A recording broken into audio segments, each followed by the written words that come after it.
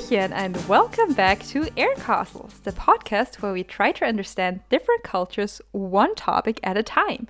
My name is Joanna, I am from the nation of Austria, and I'm joined by my wonderful co-host, Olivia. Greetings from the US, everybody. Woo! United States of America. You know, ever since I think it was the New Year's episode, I've been really self-conscious about my wooing. I think I do it a lot. And I think it's because, like, I definitely like that, you know, that air horn sound that's like, wah, wah, wah, wah. Like, ooh, yeah, I just wish I could do that all the time. Like, I just had a button on hand that would just play that sound whenever I mean, you saw can it. get one. You can get a lot sure. of random stuff online. But do I need to spend my money on that? Probably not. You can invest in a sound effect for this podcast, and then we can just play it every time. I'll have to look into that. A royalty-free whoop whoop sound. I'm too cheap, so we'll see what we can get royalty-free. Yeah, but so to all of our listeners, welcome back to Air Castles. We always, like, the way this podcast works, Olivia and I, we met very romantically in Japan, even though we're from such different places of the world, because we both did a semester abroad there. I used to be a business student. Olivia really has a Japanese background because she minored in Japanese, right? Yes, correct. Yeah, and majored in... Not genetically, you know, not genetically, no, Japanese in any way. I'm as white as they come, but in education aspects, and yes, yeah, she also the reason why she talks so eloquently and fancy in fancy manners because she has a degree in English literature. So those are our backgrounds, and then, you know, we met in Japan, and at a certain point post Japan, to be clear, we decided to start a podcast, and now we just record episodes, post them online, and like it's always about different cultural topics because basically that's kind of like our background of how we met, and we pick a topic, and it's always like very funny titles, usually a reference to a song or anything, as you can tell by our past episodes, and then we just research a topic from a different nation or like from any nation of the world, from any culture, anything just in general interesting. And then we tell you about it and tell each other about it, what we researched. So our theme today, per my request, is called Ask the Magic 8 Ball. Because basically it's just the number 8. That's it. So anything regarding the number 8, which was tougher than I thought it would be, even though I was the one who wanted this theme because I had a specific idea in mind. Yeah. But as it turned out, I couldn't do that idea because there wasn't enough to talk about. So, we'll see. You'll see how this goes. Because you proposed that topic, and I was like, I did. It's so hard to find anything. Like, what amazing idea must Olivia have had to propose, you know, we do the number 8. Well, okay. So long story short, I had to read a book for one of my classes last semester that had to do with octopuses. And it is octopuses, not octopi. Oh, yeah, I just wanted to make a comment, to be honest. Yes. No, that's literally how she opens the book. It's like, it's octopuses, not octopi. Here's why. You know, she goes into the whole thing. Anyway, point is, it's called The Soul of an Octopus by Cy Montgomery. Highly recommended. It was a fun book. It's about octopus intelligence, mostly. And she talks about basically anything you could ever want to know about octopuses, you will learn from that book. But it's still, like, very well written, and it's kind of like a memoir in a way about her experiences with the octopuses at her local aquarium and all this stuff. But she briefly mentions going to this Polynesian island. I don't exactly remember where it is off the top of my head. I'd have to look it up. But there's supposed to be like an octopus church, was essentially how she described it. It was like a temple to some sort of octopus god. And I, you know, being the person I am, immediately read that and was like, oh, I gotta talk about that for Air Castles. Like, I wrote it down. Everything that she mentioned about it, I wrote it down so I could research it later. And then I researched it, and literally everything that talked about it on the internet, at least, was connected to the book. So no one knew any more about it than I already knew, and that was it. So I see. I went with a very related topic, as we'll find out later. I'm gonna leave that as just a little nitpick, but it's similar vein to what I'm talking about today, but not quite.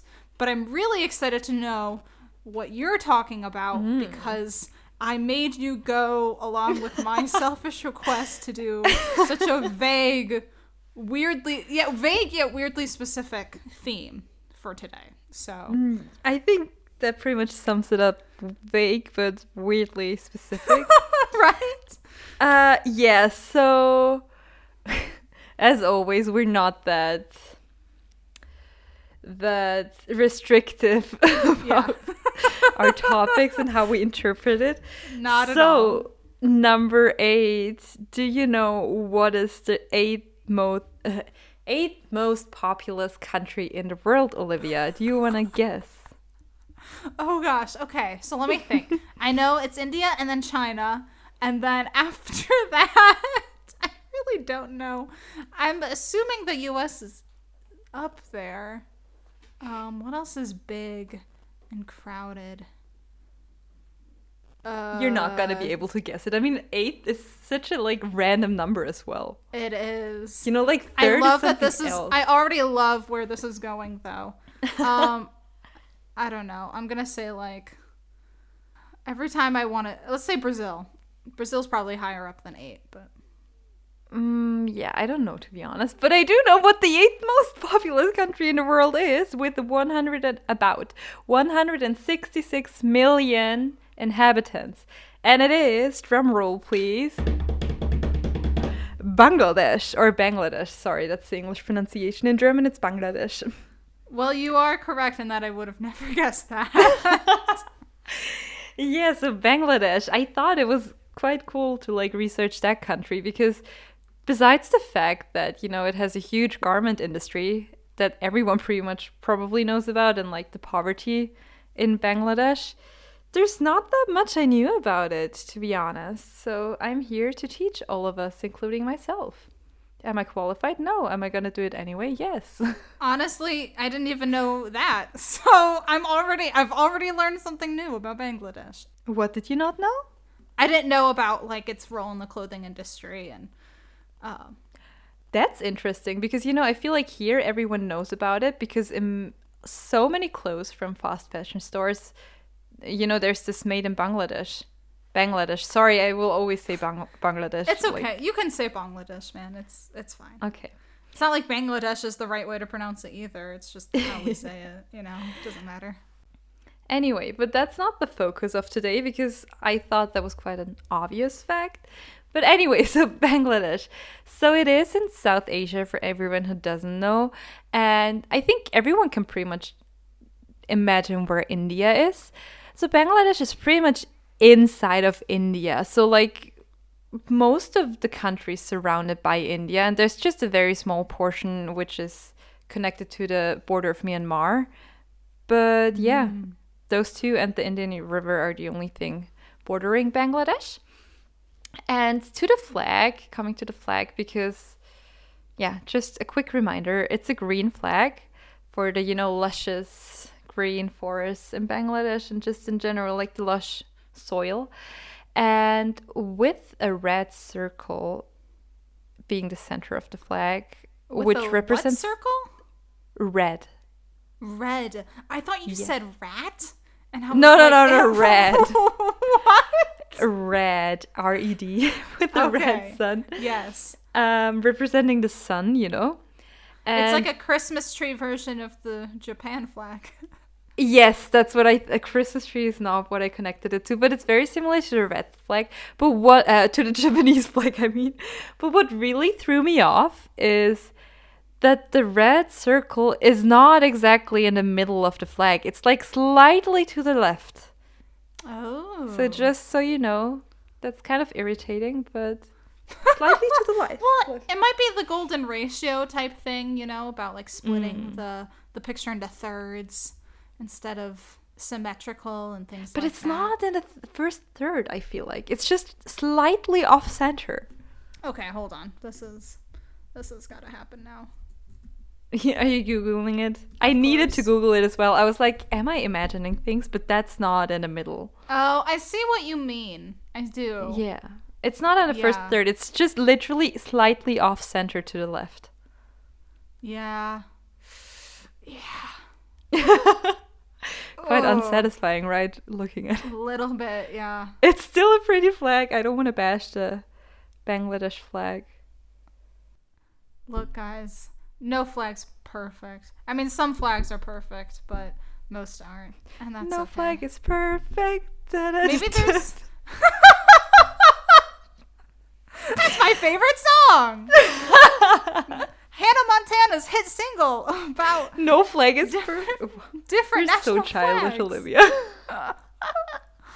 Maybe, you know what? I'm just gonna say that there is some symbolism behind that. That's a distinct choice. Yeah, And, that is. Probably. And I'm sure that there's a good reason for it. So there you go. I'm gonna stop looking at it though. Anyway, we're going too far off topic again. Sorry. No worries. So, the language that is spoken in Bangladesh is, besides English, it's Bengali, which is the national language, and people of Bangladesh are called Bengal. And in general, like, Bangladesh means country of Bengal in Bengali. And the national animal of Bangladesh is the Royal Bengal tiger, which is sadly an endangered species. Very, very sad fact. The national sport is quite funny. So it's called kabaddi, and it's a mix between cat and mouse and the game of tag, and it's quite famous in the Indian subcontinent. Do you know about it? Okay. I literally, like, the mystery of the YouTube algorithm, right? Oh, Like, no. 2 months ago, I just had this No. video recommended to me about a sport called kabaddi. And I watched it and I was like, I need to do watched it. I need to do this for Eric Castle. It's on.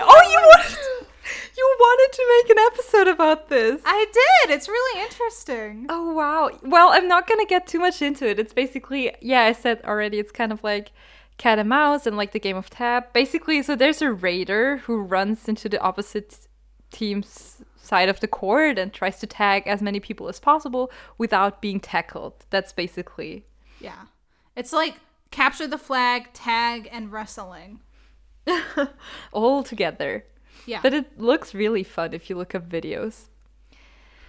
And yeah, so the capital city of Bangladesh is Dhaka, Dhaka. You can also spell it Dacca. And it's one of the most densely populated areas in the world. And the traffic seems to be really bad, as in many, South Asian cities. And you're definitely like recommended to focus on going by foot when you're in Dhaka, because it is said that every day, about 7 hours a day, the traffic just stops without moving. So, Oof. yes. And once again, kind of like in the last episode where it was like, but the backstory is so fascinating. So the backstory about Bangladesh is that it formed part of the British Indian Empire. So it did have a lot of British influence in the country. And that's one reason why, the sport or game of cricket? Yeah, of course. Yeah, so that's very famous there, and they really Okay. love, like, people of Bangladesh love cricket because they used to be part of the British Indian Empire. And yeah, so they seeked independence, or they got their independence from India in 1947.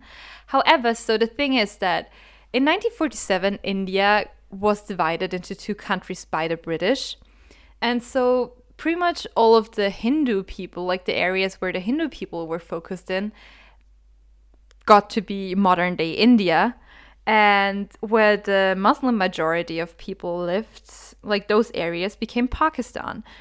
And so how you can imagine it geographically is that there's India and Pakistan is to the left, like western side, left side of India. And Bangladesh is to the right side. However, in 1947, when the Great Indian Empire got divided into those two, regions of like people were, where mostly Hinduism was present and where mostly, Islam was present, Pakistan, like on either side, like on the Bangladesh side and on the like nowadays Pakistan side, were, the Muslim-centered areas. But after 1947, Bangladesh still didn't exist as a country because it was called East Pakistan. Like after being divided into two countries, it was basically West Pakistan and East Pakistan. And West Pakistan is the Pakistan we know of right now. And East Pakistan is what nowadays is called Bangladesh. And yeah, it's quite crazy to think about the fact that even though India, was split into two countries, it was still like West Pakistan, India, and then East Pakistan. Like India was still separating, the two Pakistans. Right. So does that mean that Bangladesh has a majority Muslim population still? Yes, it's about 90% of citizens are Muslims. Okay. And in 1971, there was actually a war of independence where Bangladesh, became an independent country from Pakistan. So after that, there was the former West Pakistan, which is now the Pakistan we know of, and Bangladesh, or the former East Pakistan, became Bangladesh. Other facts are that Bangladesh has the longest non-broken sea beach in the world. So great for, holidays by the sea and beach holidays. And what's very famous in Bangladesh is that they have the Ganges Delta, which is a river delta, and it's the world's largest river delta. And basically, so it's just many rivers are meeting at that point, at that delta. And so the two main rivers that are meeting are the Brahmaputra River and the Ganges River. And they are mixing into the Indian Ocean there. And it's one of the most fertile regions in the world because obviously there's so much water there.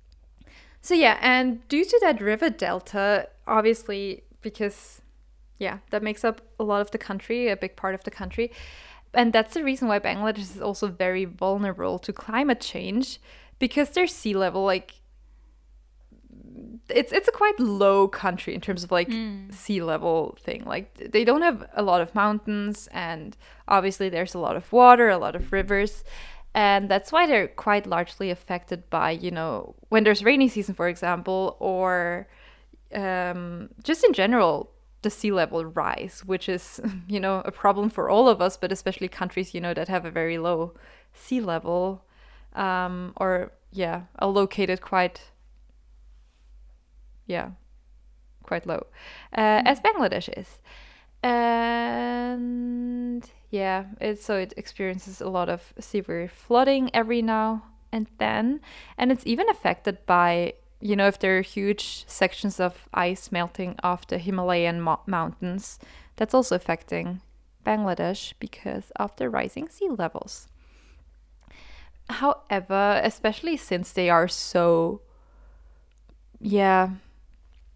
affected by climate change, they do have a couple of very progressive laws already. For example, Bangladesh was the first country in the world to ban the distribution of plastic bags due to their, struggles with climate change. And also what I was quite surprised by is that women form a quite big part of the political power in Bangladesh. For example, the prime minister is a woman. Her name is Sheikh Hasina, and there are a couple more women in politics that play a very important role, but I think it's quite impressive that, as a South Asian country, which is not that developed yet in a lot of like social issues, right, as far as I could tell and research, that they have a female prime minister. And what I was also really impressed by is, I told you that it's mainly bordering India, but there's also a border that they share with Myanmar. So a big cultural problem in Myanmar is, so basically there are people like the Rohingyas, and they are just an ethnic minority, and Myanmar is basically purging areas where Rohingya live. And that's a big problem because, like the UN even called it ethnic cleansing, sorry.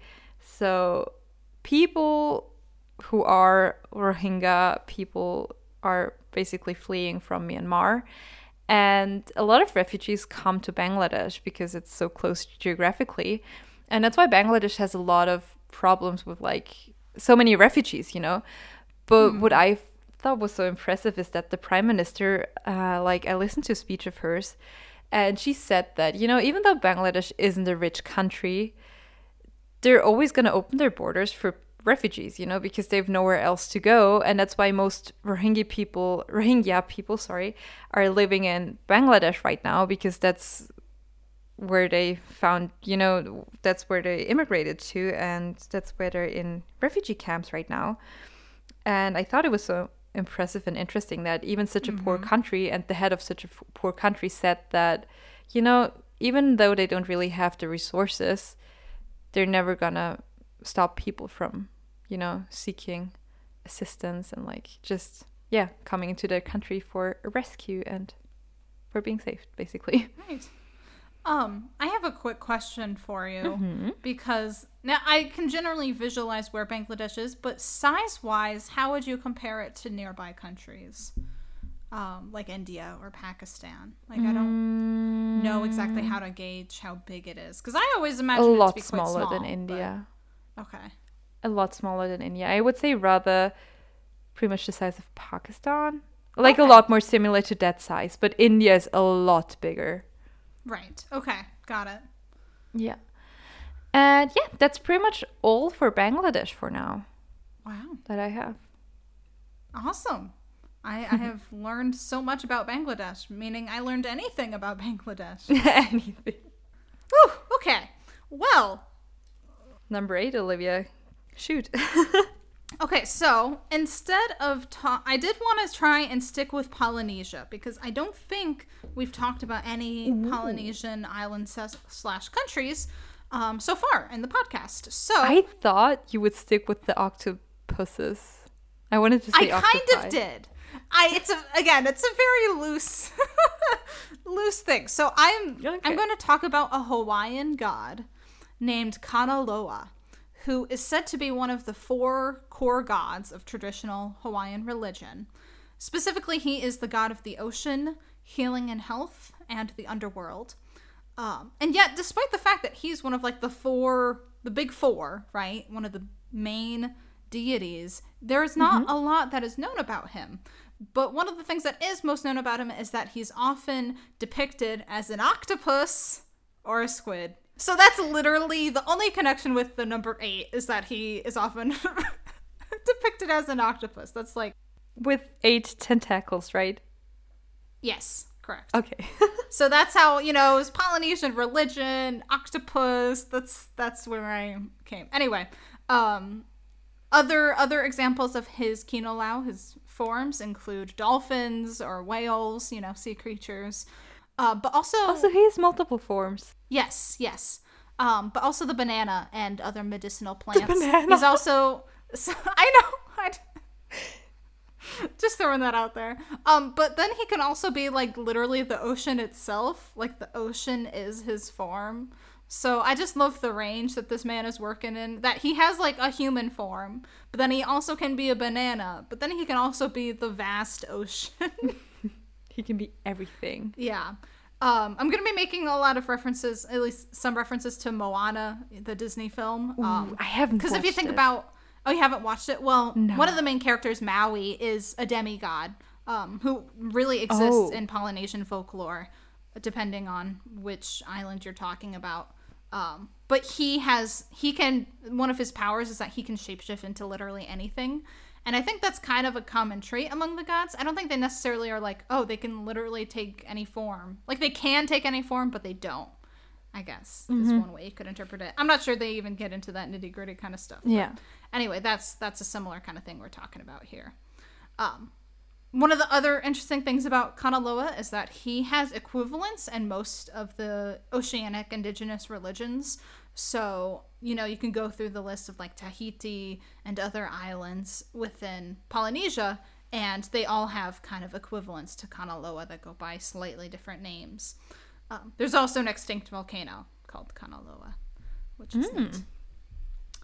So as I like to do, we're going to then backtrack a little bit and talk about something larger to give it some context. And that is, in this case, the Kapu system, which is the name for basically how traditional Hawaiian life operated, like in the day-to-day until the late the early 1800s. And this includes the religion. So, like many indigenous religions, it was polytheistic, meaning there were many gods, and animistic, meaning it was largely nature-based. So it's about looking at, the ocean and the sky and the wind and things like that. And there are gods that represent each of these different aspects. So there are the four, and there are literally like thousands of gods. So there are the four core gods, and then other gods and spirits of different facets of nature, animals and plants and things like that. And then there are also like guardian gods or spirits for different family lines. So you have like ancestral gods you can pray to and things like that. So all sorts of minor gods and goddesses that make up this kind of pantheon. And there are forms of the traditional Hawaiian religion that still exist today. Many of its practices still exist.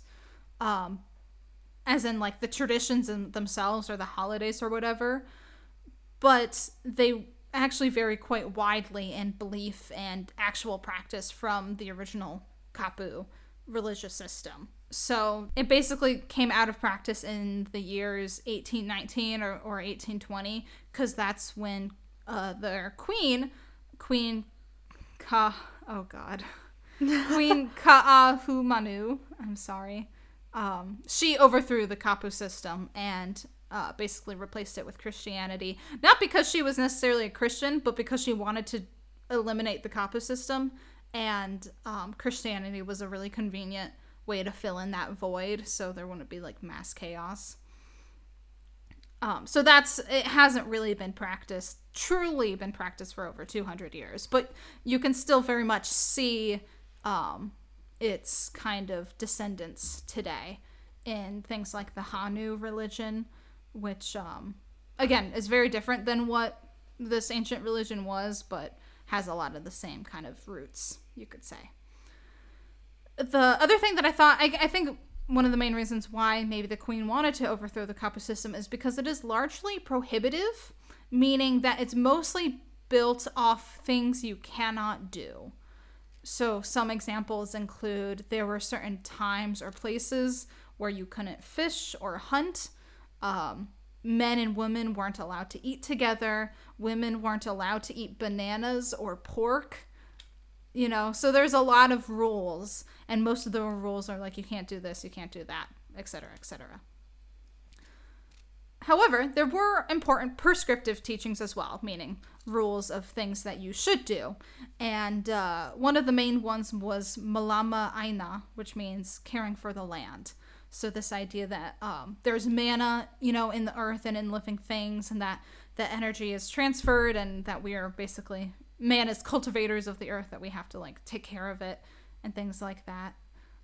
So that's one of the main kind of cores of the religion and its practice. The priests were called kahuna, and there are shrines called heiau where they worshipped.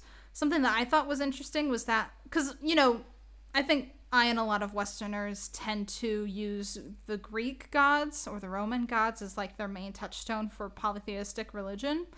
Definitely. And in that case, a lot of times, or even like actually Shintoism with Japan, or even Buddhism, there are certain shrines or temples or what have you that are dedicated to a certain god.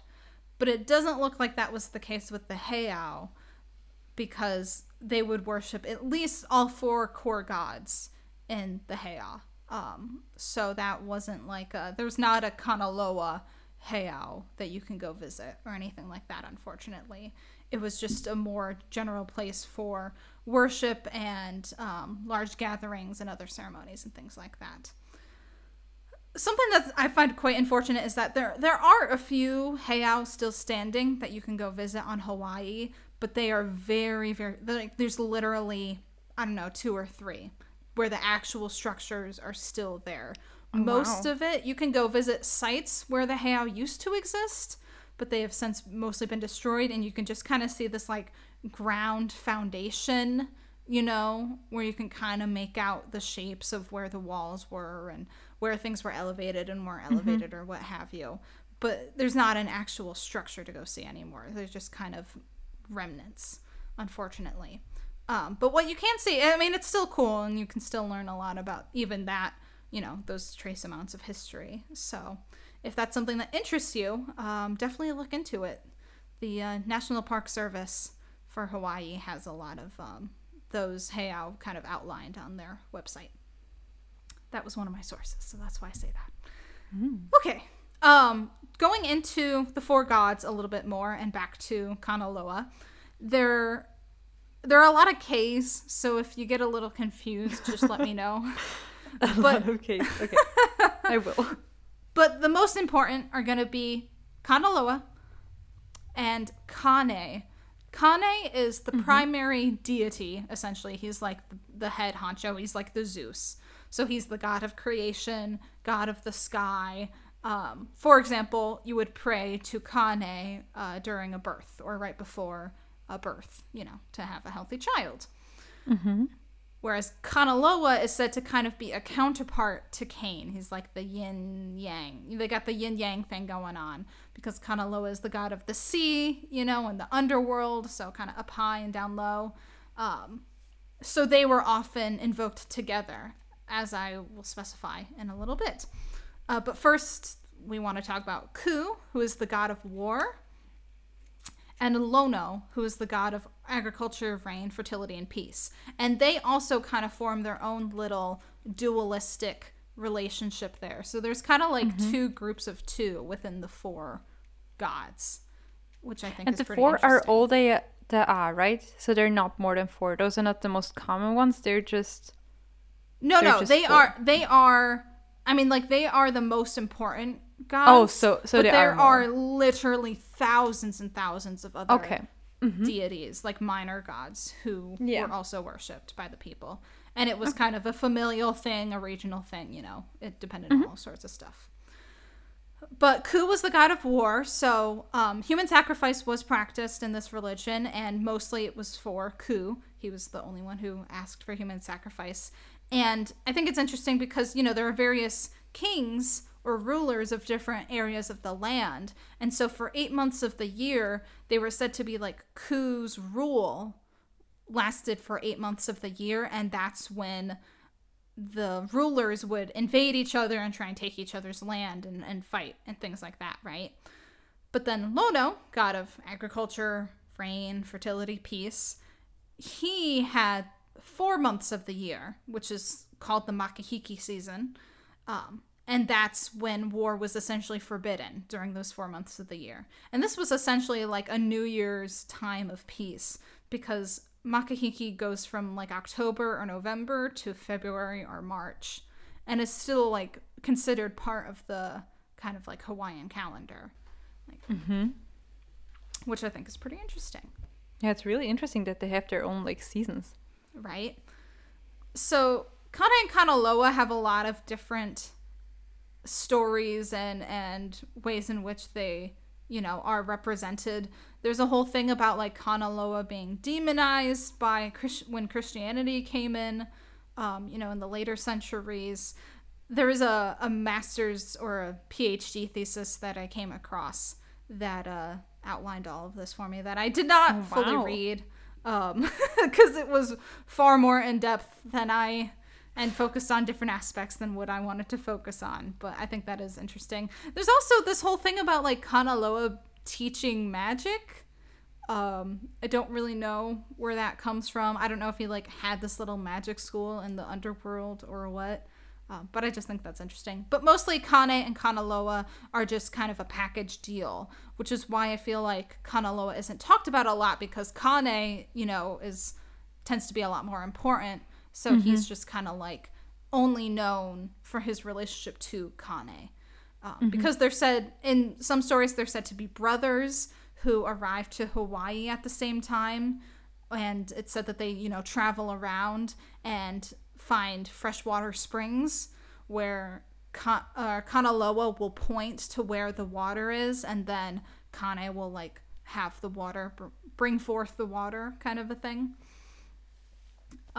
There's also this idea that Kane was invoked when carpenters would be making boats, but then Kanaloa was invoked for when they were first setting sail or when they were fishing, for the safety.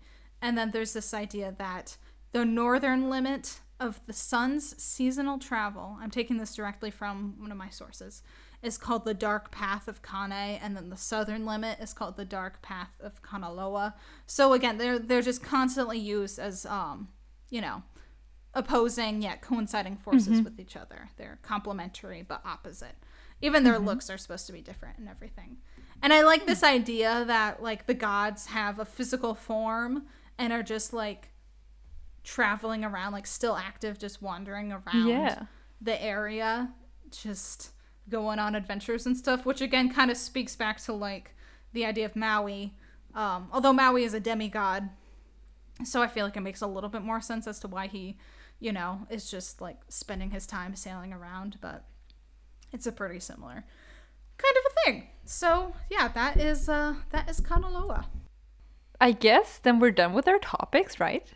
We are. But before we get into German with Joanna, we just want to let you listeners know that if you have any, questions, comments, criticisms, compliments, whatever, you can give us an email at aircastlespodcast@gmail.com or shout out at us on Twitter. Our handle is at aircastlespod. But also, if you're listening on Apple Podcasts, rating and commenting, subscribing with whatever you're listening to, anything like that to boost our rep, so to say, would be greatly appreciated. Although you guys just listening in at all is already amazing enough. Love you. Heart. Okay.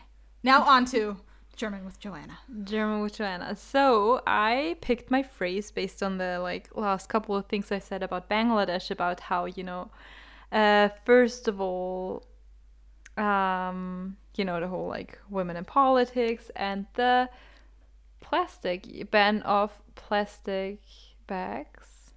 of distribution of plastic bags. I thought about those things, and I thought about the saying in German, sich eine I can't even talk anymore in German. That happened the last time as well. Sich eine Scheibe abschneiden können. It's a German saying. Oh, no. And it means, it has a lot of sh in it. And it means, if you directly translate it, is to be able to cut off a slice for oneself. And do you want to guess what that means? Oh, gosh. I'm just stressing about having to pronounce it. It's another tongue breaker, you could say. Yeah, it's a tongue breaker. What is the translation of the phrase again? To be able to cut off a slice for yourself or for oneself. Because I'm trying to connect that with the things that you said and kind of inspired you saying this, which is it's also, you could cut off a slice for yourself here. That's also a good translation, in my opinion. Oh, gosh, I really don't know. I'm gonna guess it's something like something to do with betterment. I don't know, like self-improvement in some way.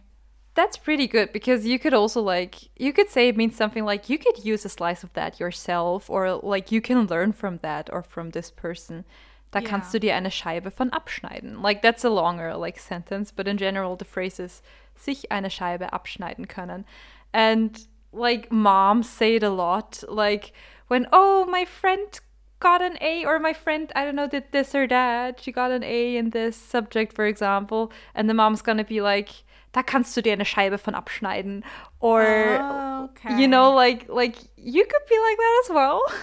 Or when someone says, or a good example is, so Olivia, she doesn't take things so seriously. I get so bothered by things, And she just takes life as it comes, and just is always very chill about it.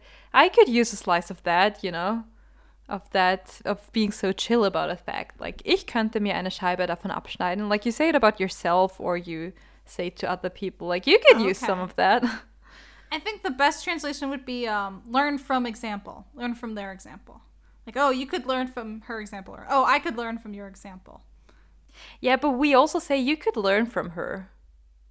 That's a different phrase? Yeah, that's a different phrase. Like, you could learn from her. But yeah, good point. Good translation. Good comparison. But yeah, that's what it means in German. And now we're going to attempt to pronounce it together. Oh, gosh. Okay. Whew.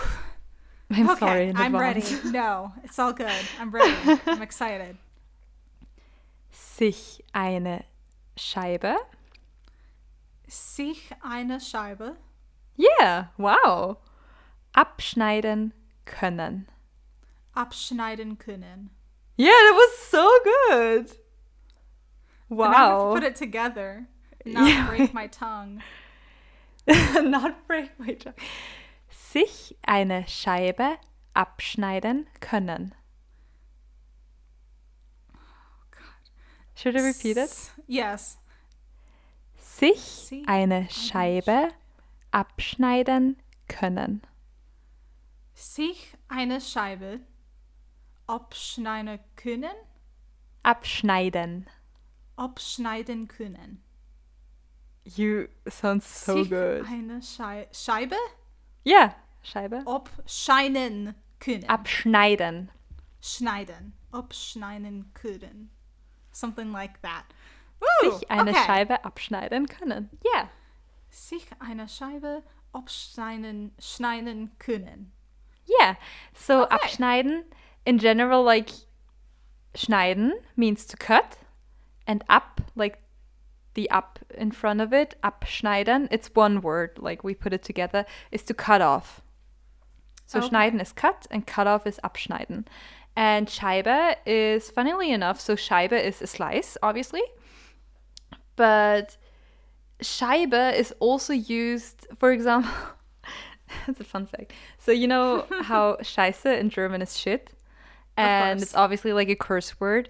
But when you're in front of children, you obviously don't want to curse.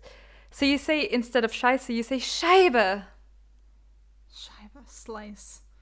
Yeah. Okay. But Scheibe also means, like, it can also be a window front, like a Scheibe, like a window.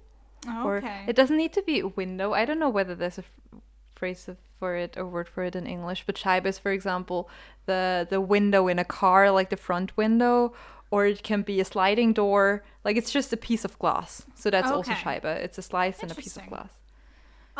For any English secondary learners out there, for us, we have shit, right, which is our Scheiße.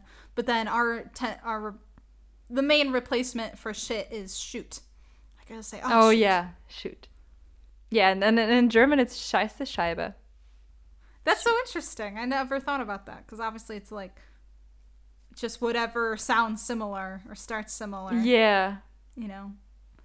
Yeah, so if you're in Germany or in Austria or in Switzerland, and anything really bad happens to you, you can just be like, Scheibe. Yeah. Be aware of the children around you. Don't just go around be aware of the swearing children. in German all the time. Scheibe is a lot better than Scheiße. Putting that out there, wanting to be a good influence to everyone listening, please use Scheibe. I do. That is the problem that I'm beginning to have now as an adult who, you know, thanks to college, has gotten an increasingly worse potty mouth, is like trying to remember, like, when I'm in a public place, like, oh, there are small children around who can hear me when I speak. And I need to be a lot more conscious of that. Okay. Yeah. Well, on that note, thank you so much again for listening. We once again hope you learned at least some new information in this episode of Air Castles. And yeah, we'll be back with a new episode soon. And until then, tschüss und bis bald.